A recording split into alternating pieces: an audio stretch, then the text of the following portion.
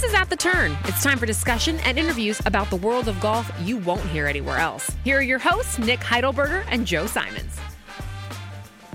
Hello.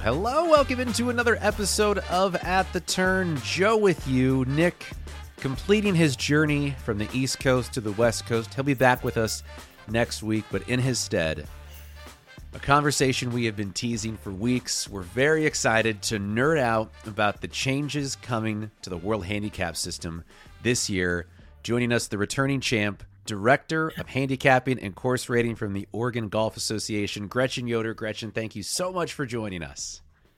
Thank you, Joe, for the opportunity. It's trying to get this news out. It's kind of any way we can get the news out is better. So thank you again. You bet. We are happy to sound our horn from the top of the mountain to let people know, because we're so excited, and we'll focus primarily on the introduction of par 3 courses into the World Handicapping System. But before that, just sort of a refresher for folks that aren't as dialed in, certainly as you are. And, you know, I'm a bit of a novice myself in this and just trying to figure it all out. But in 2020, a World Handicapping System took over kind of the legacy systems between the USGA and the R&A, basically like, look, we need one of these for everybody to use.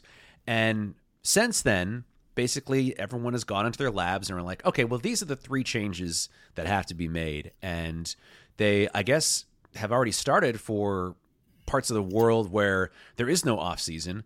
And they're coming to Oregon very, very soon. Posting season starts March 1st. I have a big circle on it in my calendar when I have to get my game ready for.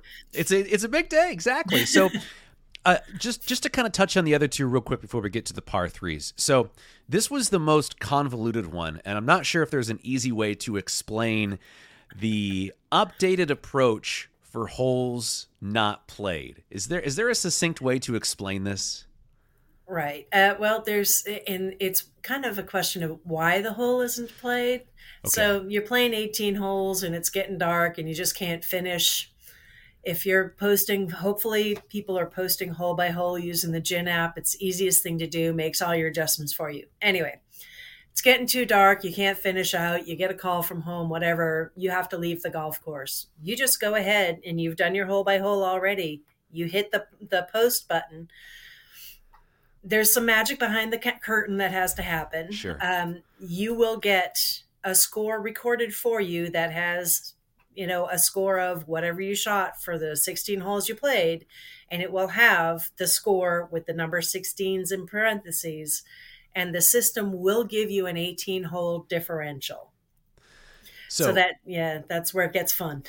Yeah. So I'm not going to ask you to totally pull back the curtain, but basically there's some sort of math and an algorithm that says, okay, well, this person played these 16 holes this way. So taking those assumptions into account, we can make a pretty good guess about these last 2 holes. Or does it take the 16 by themselves and say, these 16 are what we're going to use, and we're going to spit out a differential just using that?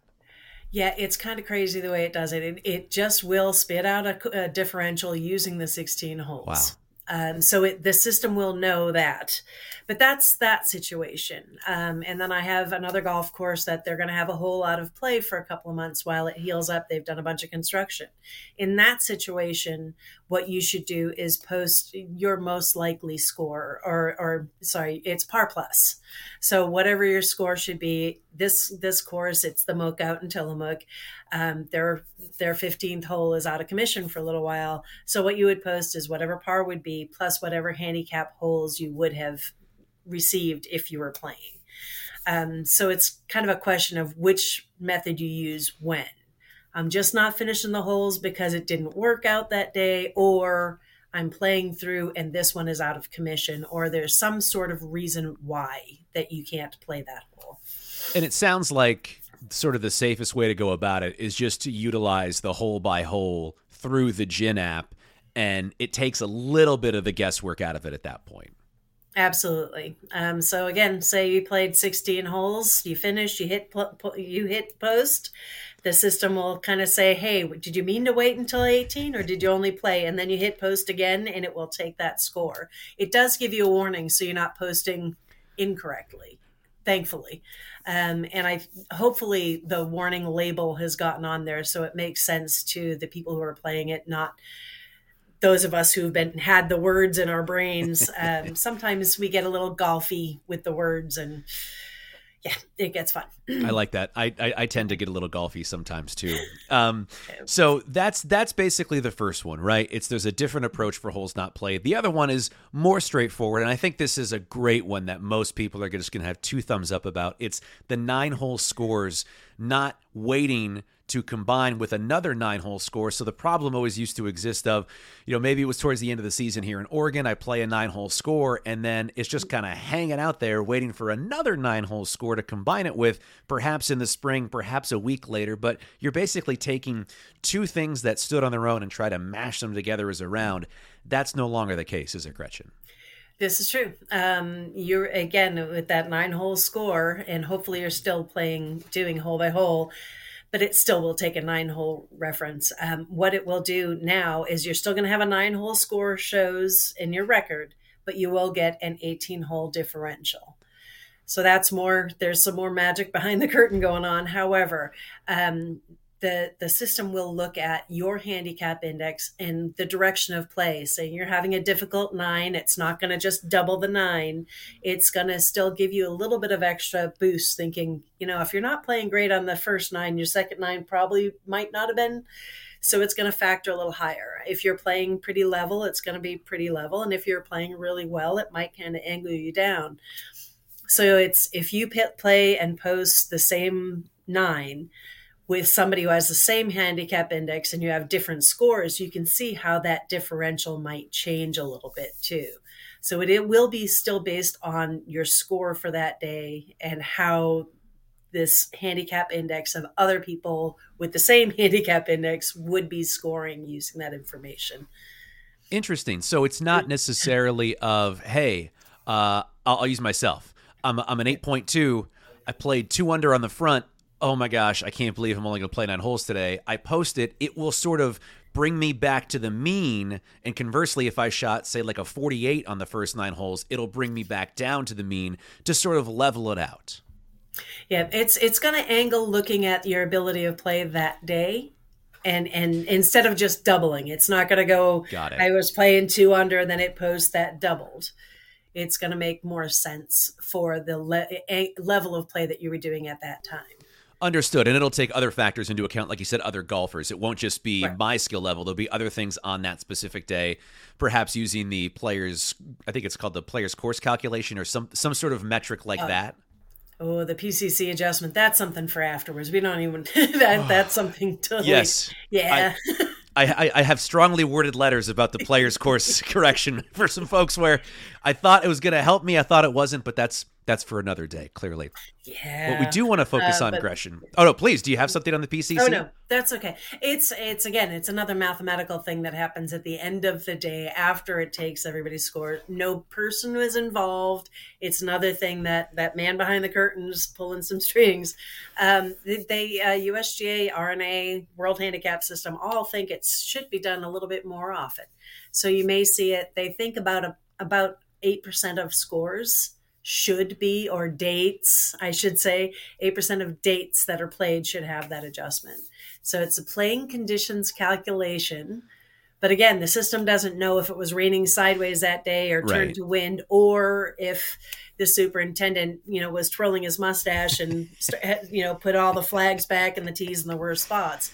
The system just looks at all the scores posted that day on that course and goes, they were all a little bit too high, but we don't want everybody's handicap index to be influenced by the course conditions, again, weather or placement. And there's no person involved in that. It's all done by the calculations in the system. So it's I just want to hop that out. No, absolutely. Because I assumed, Gretchen, it was someone twirling their mustache and just didn't want me to be a sub 5 again. Just saying, no, Joe, sorry. I know you gutted out this 80 in tough conditions, but Bob here in the back isn't going to allow it. It is purely numbers based. All numbers based. There has to be the scores that count towards that calculation.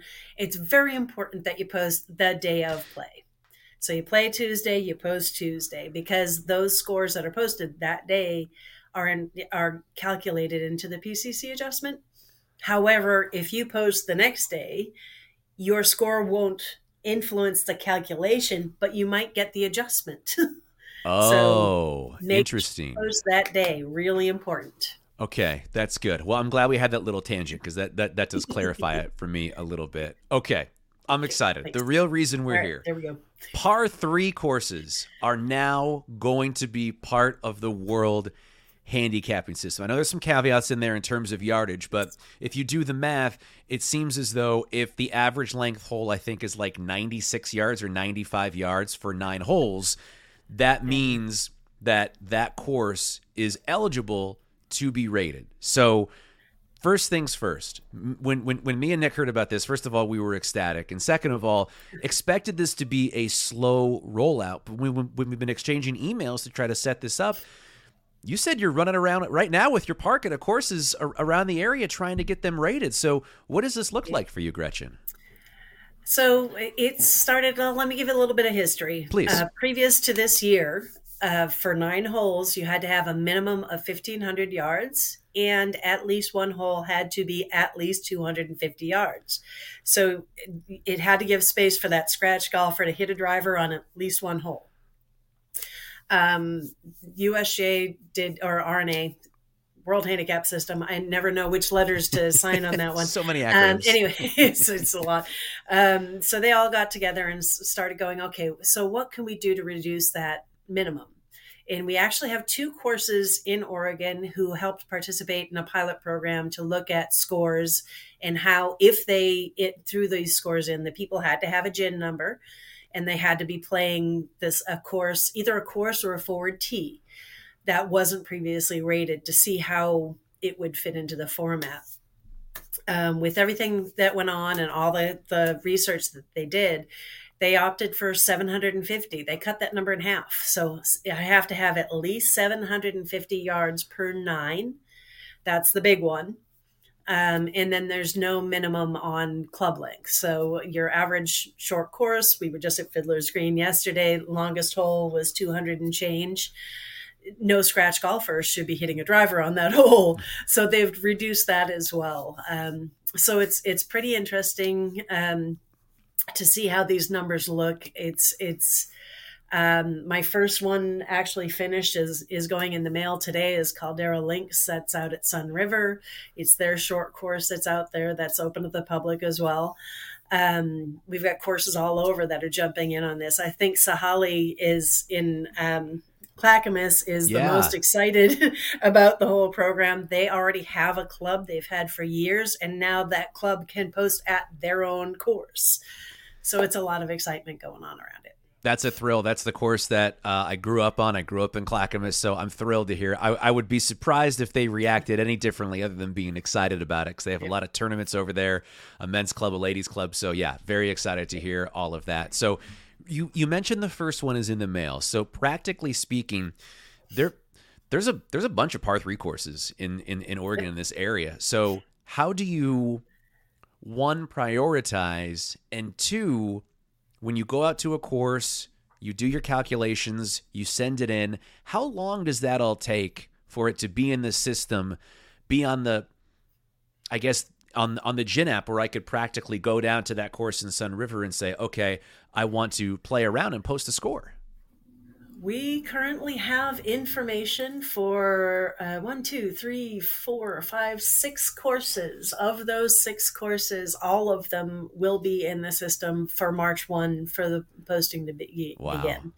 So there are courses all over the state, different things going on. There's also 12 other courses now around Oregon that we're still trying to figure out, first of all, if they have interest. Do they even want to be rated? There are a couple of smaller courses that, we're just not sure. We're reaching out to them and getting their information. It's just a lot of little details right now that we're trying to work out. But yeah, it's that the whole idea is once we got permission to get this information into course rating program, there it is. And then it's the same process as every other course rating. We have to make sure that the yardage is correct. So yesterday, while I was at Fiddler's Green, I was measuring, and I had several of my volunteers going out collecting the course rating information. So we got everything covered at once. now takes me a couple days to get all that information, double check everything, make sure it's correct. That system will go in the system, and I just click a publish date. Hopefully, I'm hoping to get everything in and published so people can look at it before the day March 1 pops up. But yeah, it's really exciting. And that lets in a lot of people. It gives them the opportunity that when they've only played a par 3 course, and the gentleman I bumped into yesterday who were playing Fiddler's Green, who play there every day, they've never had a handicap before. So they're like, hey, I can now have a handicap. So it's nice. It opens up the field to a lot more players. It's pretty exciting. It is. And I think when people hear handicaps, for those that have never had it before, they assume that it's this big drawn out process and it's very challenging, and it's like, well, I don't play often enough, or I'm not good enough, or there's all these reasons why they don't do it. And I just always encourage anyone that I golf with any regularity to keep a number, because it is so easy now, especially with the Gin app. I was playing with a buddy literally yesterday who was a former AA baseball player. He's broken 100 probably like 5 times since we played, and we've played in a few scrambles and tournaments, and when we play, he doesn't have a number to give them, so he has to play as a scratch, and it's such a disadvantage that he puts himself at. We played at the one club tournament that Rose City has every Black Friday, and he shot 98 as like a 25 handicap. And I said, Shane, you might have won this tournament if you had a handicap. And so now I'm really excited, because it's going to give people like him more opportunity. And like the gentleman that you talked to at Fiddler's Green, these people are going to have numbers that they not only can have measurables to improve their game by, but the tournaments as well. Right. And it's even if you don't even play in a tournament, I can't even talk today.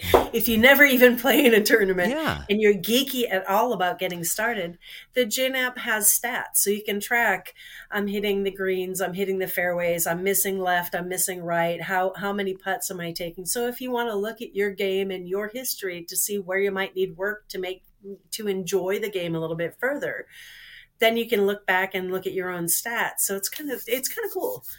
Yeah, it is. And I find myself, when I get to the off season, now that some data is starting to accrue in the app, that I've used it for the last few years, I can say, oh, I thought I putted better this year, but the numbers say that I don't. So it takes the emotion out of it. You can really see like, all right, well, we do have to practice putting more, Joe. It may felt like we made more putts, but we actually didn't. So it is very helpful there. You mentioned earlier, getting back to the par 3 aspect of it, that you do have some courses that you're keeping an eye on. In terms of prioritizing certain courses, is it just who can have you on a certain day? Is there anything more to it than that? That's a little bit. First of all, our service that we give to our membership.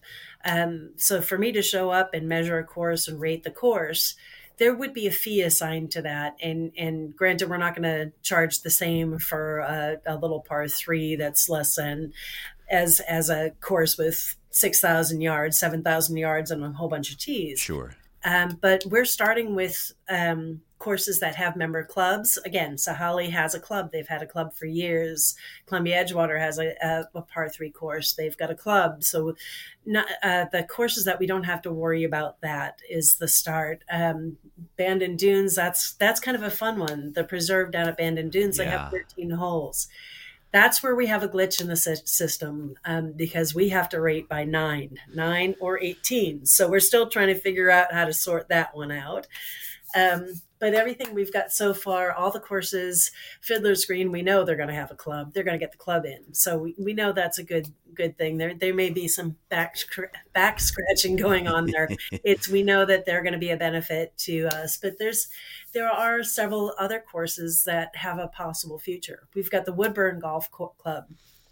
I don't know if you've ever played it. It's over on the other side of the tracks. It's over there's a racetrack over there. And they have sand greens. Wow. So I actually had to research. They don't have a club currently. We're working on getting in touch with them. They've always been too short, but now that they are long enough per the new standards, now I also have to figure out how to rate sand greens. And that's where the World Handicap System comes in. I'm going off on a tangent now. This is great. This is great. Sand greens is something that doesn't happen in the US, but the USGA had to figure out how to rate sand greens because Australia has a lot of sand greens. And there's a process around that where you like rake them short and flat. And Wow. Anyway, so we still have, again, we have to wait and figure out, do they want to be rated? Do they want to have handicaps assigned to it? But that opened up so many more doors. There's several RV parks where they have small family par 3 courses, little nines around that. And we're still, again, trying to get in touch with some of them. There's one in Astoria that had closed down for renovations. Not sure if they're going to be interested or not. There's a little family one outside of Klamath Falls, if they're interested. So we're not going to stuff it down their throats either. Sure. We're not going to say you must get rated. But if they are interested and they do have the want or the need to have us come down there, we're going to figure it out. And we're hoping to, again, get them as members of OGA because that would allow them to use GIN as the handicap provider and use the system and get everything up and going. But yeah, it's pretty exciting. It's still a lot going on. I know we have Eagle Landing. I know they've been interested for years. I'm not sure if they're long enough. I don't know if they meet the 750 per 9, but we might be able to work with them where I know they have 27 holes. Right. But maybe there's a way for handicapping purposes to put 1 and 2 together where you tee off on 1 and get to the 2 green. But I'm not sure right now. I still have to discuss a lot of this information with people. But yeah. We're hitting the ground running. There will be 6 courses in and rated by the next week and available for posting. And we're going to work on the about 10 or 12 more that are in the state and Southwest Washington, of course. That's really exciting. And that was actually part of my next question. So pitch and putts, you do have the 750 yard requirement. So Eagle Landing is one that I thought of. I don't know if McMiniman's Edgefield would even be in the realm just because, it's kind of on the edge of, right. And I think there's like 20 holes or 12 holes. So it's kind of the same problem as the Preserve down south, but it sounds like it's a case by case basis, kind of in that pitch and putt length. Absolutely. And that's the one caveat we have to fit. We've got to get 750 yards somehow. And if it's more than 18, that's easy. You just don't post the last 2 holes. Sure. Yeah. So that's not that. And that's what I think we might have to do. I know Bandon Dunes, again, is coming up with shorties. If they're long enough, they're already planning for 19 holes. 19th hole is going to be a bonus hole. So we only have to worry about the first 18. But yeah, it's trying to figure out how do you get 9 or 18 out of 13 is a fun one. But yes, we got to get that 750 minimum per 9. This is so great, not only in practicality for all the reasons we discussed, but I think it also, we always hear so much about golf being more inclusive and more welcoming to everybody. And I think this is a real tangible thing you can point to and say, see, look, all courses have the opportunity to be a part of the, quote unquote, legal system for how we measure golfers' ability against each other. And I think courses like Saha Lee and Fiddler's Green, places that people play every day and are very, very popular and are home courses for, frankly, a lot of people, can now have that stamp of approval from the Oregon Golf Association. It's such it really is like a momentous thing. It's pretty big. And yes, it's made my work a little bit extra this last couple of months, Sure. But it's typically we're not on the course from October to May, but gosh darn it, here we are. And that's the fun part, is thinking it's July 4th and I'm on this golf course. We have to think of the trees are full of leaves and the grass is green and not muddy, and here we go. So it's a lot of information that we have to go through, but yes, it is pretty exciting. It lets all those people who wouldn't normally have an avenue to have handicaps. It also opens up for a lot of league play. So you've got a lot of guys who come and do that after work 9-hole Sure. leagues. Once they get handicaps going, So now there's another thing to throw in for that 9 hole. I probably should have said that earlier. You still have to get your 54 holes in to set your handicap index. Sure. So whether it's 9, 9, 18, any formatting. After you get those 54 holes in and you get your official handicap index, that's where it will start filling in for the 18 hole differential, even for the 9 hole round. So it's not going to do that in the beginning. You have to get your official handicap index, and then it starts making the adjustments. Yeah, that makes sense. So you need the 3 rounds, basically 3 full rounds of a baseline to sort of have everything, I guess, work off of. Right. Yeah. And until then, so if new golfers, all the ones that might be hopefully joining us since then, they might see that 9 sitting there waiting for another 9 to join it in the beginning. After that, they'll start seeing the difference come through. Yeah, no, that makes sense. I'm curious, Gretchen, and you may not know, but clearly you're off and running. You and your team has been working this winter.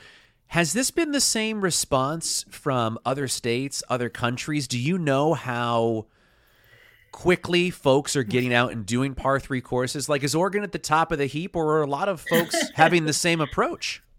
Well, you've got to think about all the courses in southern U.S. who post year-round. They're getting them added in as they can. Yeah. We couldn't even trigger the system, so they couldn't publish them till after New Year's. So looking at the information, even the system didn't have the right math involved. So a lot of those courses, they also have more courses, and hopefully they have more help because they had to flip all those switches at the same time. Yeah. That was a lot of work getting it all done. I can't compare myself to everybody else. I'm not sure where everybody is. But we've got a good start. We're going to get as many as we can, and everybody else who's interested, hopefully we can fit them into the regular rotation. Hopefully we'll have everybody who wants to be rated in the system by the end of this year. Oh, that's great. And then, maybe that's when maybe McMenamins will want to get in next year, maybe not. And like I say, we're hoping to get the membership in. So we want them to have a club. Will they have a club? I don't know. We still have to work out a fee structure if they don't have a club. But right now, that's why we started. We started with the easy ones, the ones we know that want it, the ones that have been asking for it, the clubs that helped when we were asking for help. Those ones are right up top. Sure. So Holly should be in by Friday, so you can start looking that one up. Great. Yeah, it's pretty exciting. And then looking, it's just going to open everything up for everybody. This is unbelievable. My friends are going to be so excited. Who I have to kind of poke and prod to get the handicap. I'll say, hey, buddy, go down to Sahali. You can just play there, and you're going to have a handicap, and everything's going to take care of itself. This is kind of one that may be difficult to answer, but maybe you have enough data to theorize a little bit.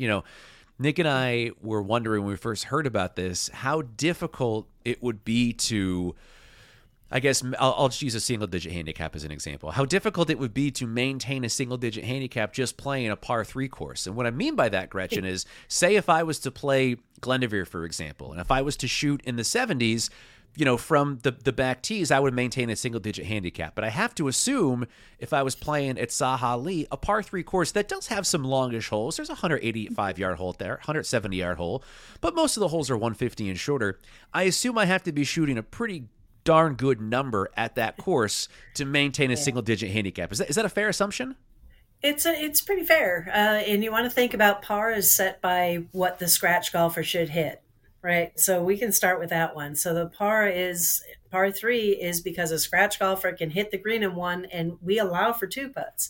So you think that long hole, you might miss the green, but you chip up and you might 1 putt. So, I mean, you're getting closer to par a lot on those courses when you're a better golfer. And it might be that you're 1 putting a few times, and then you might miss the green a few times. But over the average, your single digit's going to be getting closer to par, whether that's a par 57 or a par 72. Yeah, no. Or 54, I guess. Yeah, I know. Trust me. These are new numbers we've never had to worry about before. Okay, yeah, that definitely helps. So the bottom line is, if you want to be a scratch golfer, shoot a good score no matter what the par on the course is. Absolutely. Yeah, the closer you get to the course rating and par, the better you're going to be. The further you are, the more handicap you're going to have. That's the kind of the basis of the whole program as it is.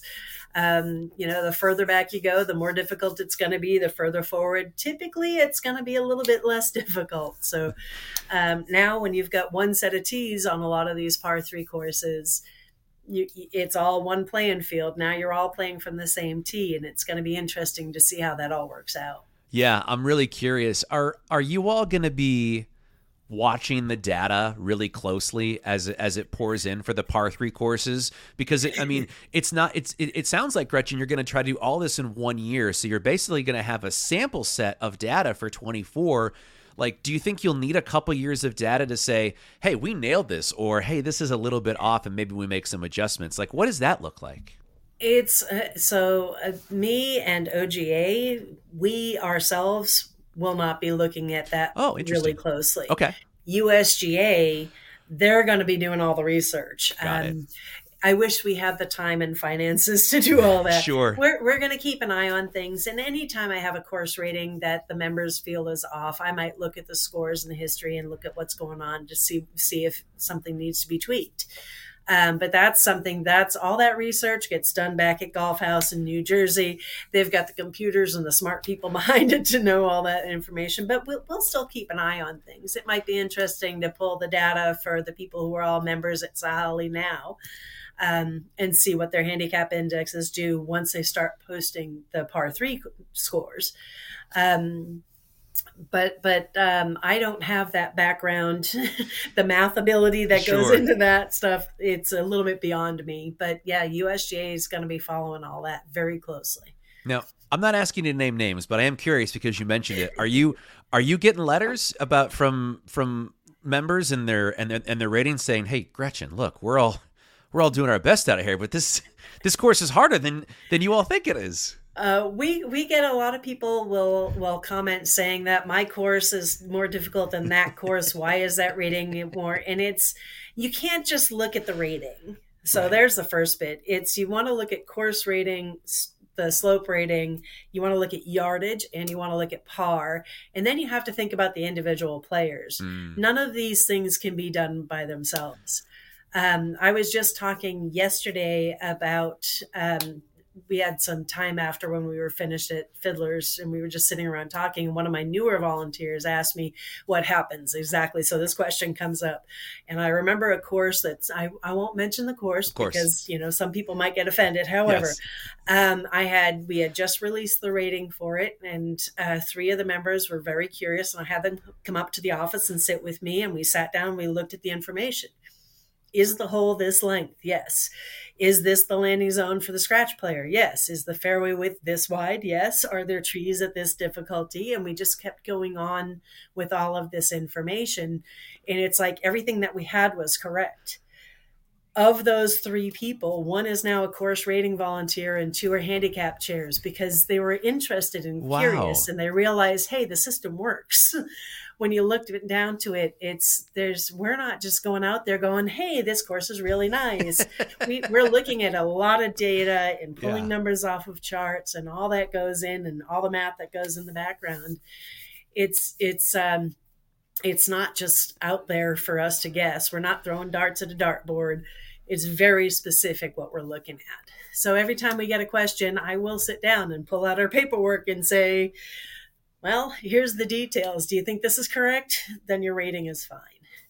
Well, I must admit, you have armed me with information since our first conversation in this one, because whenever I'm at a course with buddies and we're looking at the card and saying, how is this the number 1 handicap hole? Or how is this the easiest hole? I say, fellas, no, wait. There's a lot that goes into this. It's not you. It's the scratch golfer and the ability and the landing zone. And there's all these factors. It's not like because you birdie this hole more frequently than you do this other hole that this is the easiest hole on this course for everybody. It's just a big calculation where a lot of things are taken into account. Absolutely. And yeah, stroke allocation is always fun. We never had our hands in that pot for a long time. So it's just with the advent of the World Handicap System where that became part of course rating. So, I mean, we never even had, unless we had scorecards, and that scorecard might have been old, we didn't even have the data. So having to input that Oh, for wow. 200 plus golf courses was a lot of fun. Wow. And there's two ways you can go about that. So hopefully we still suggest that the course can collect hole by hole scores. Another good reason to post hole by hole. If the course has the hole by hole information, they're looking again at a pool of lower handicap players and a pool of higher handicap players, and seeing which hole is the most differential in between the playing ability of the higher and the lower handicap. Sure. It's the number one handicap hole shouldn't be technically the hardest hole. It's where the higher handicap golfer needs a stroke the most. That makes perfect sense. It's kind of the sense. basic. And that's why that typically a short par 3 or a short par 4 is the 18 or 17 or 18, depending on. So there's also now, from the course rating system, we pinpoint that very point of the scratch golfer and the very point of the bogey golfer per the course rating system, and can look at that same information. I kind of like the shotgun blast better than the point to point. And sometimes we have to adjust it because, USGA wants that number one handicap hole in the middle triad. So hole 4, 5, 6. Sometimes your hole is, I'll bring up Meadow Lakes. That's my favorite example. The higher handicap lady has to hit their shot on both 9 and 18, by the way. They have to hit a perfect tee shot, then have to lay up to hit over 100-yard wide river, to still have to hit again to get onto the green. Whereas the scratch lady hits a perfect drive and is either on the green or just short and on.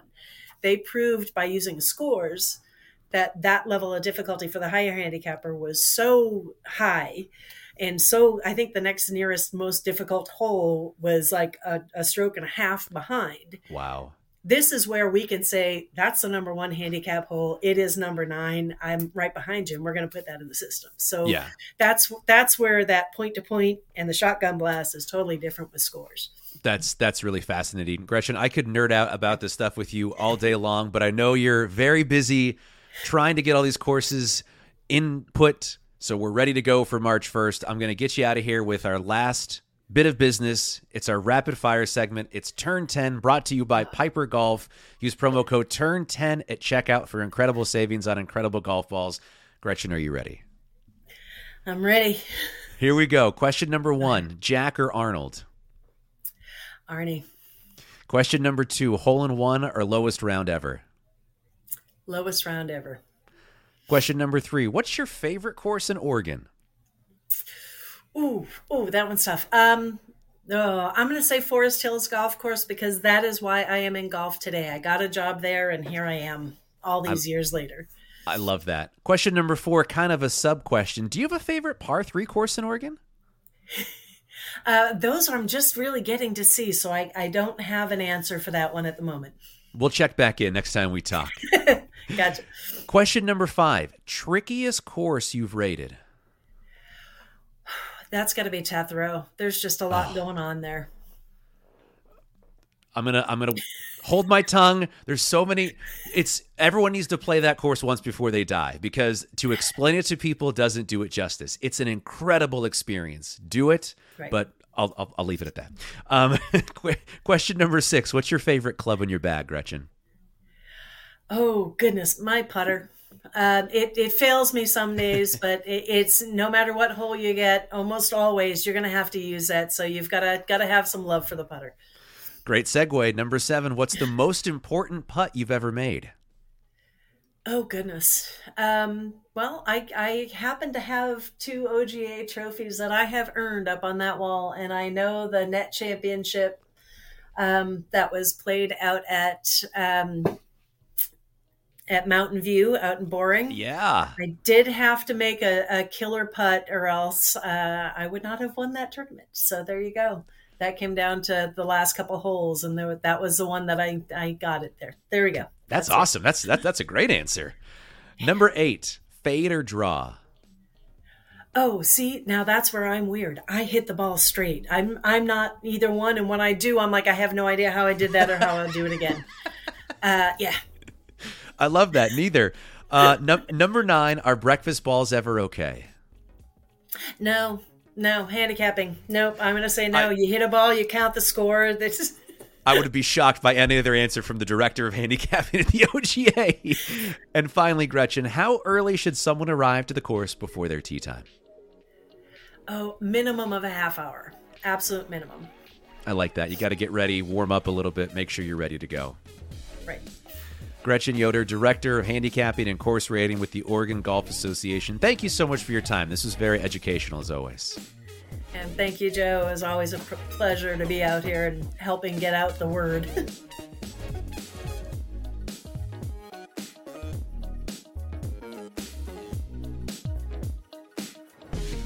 I'm Lacey Evans. Thanks for listening, and we'll see you next time at The Turn.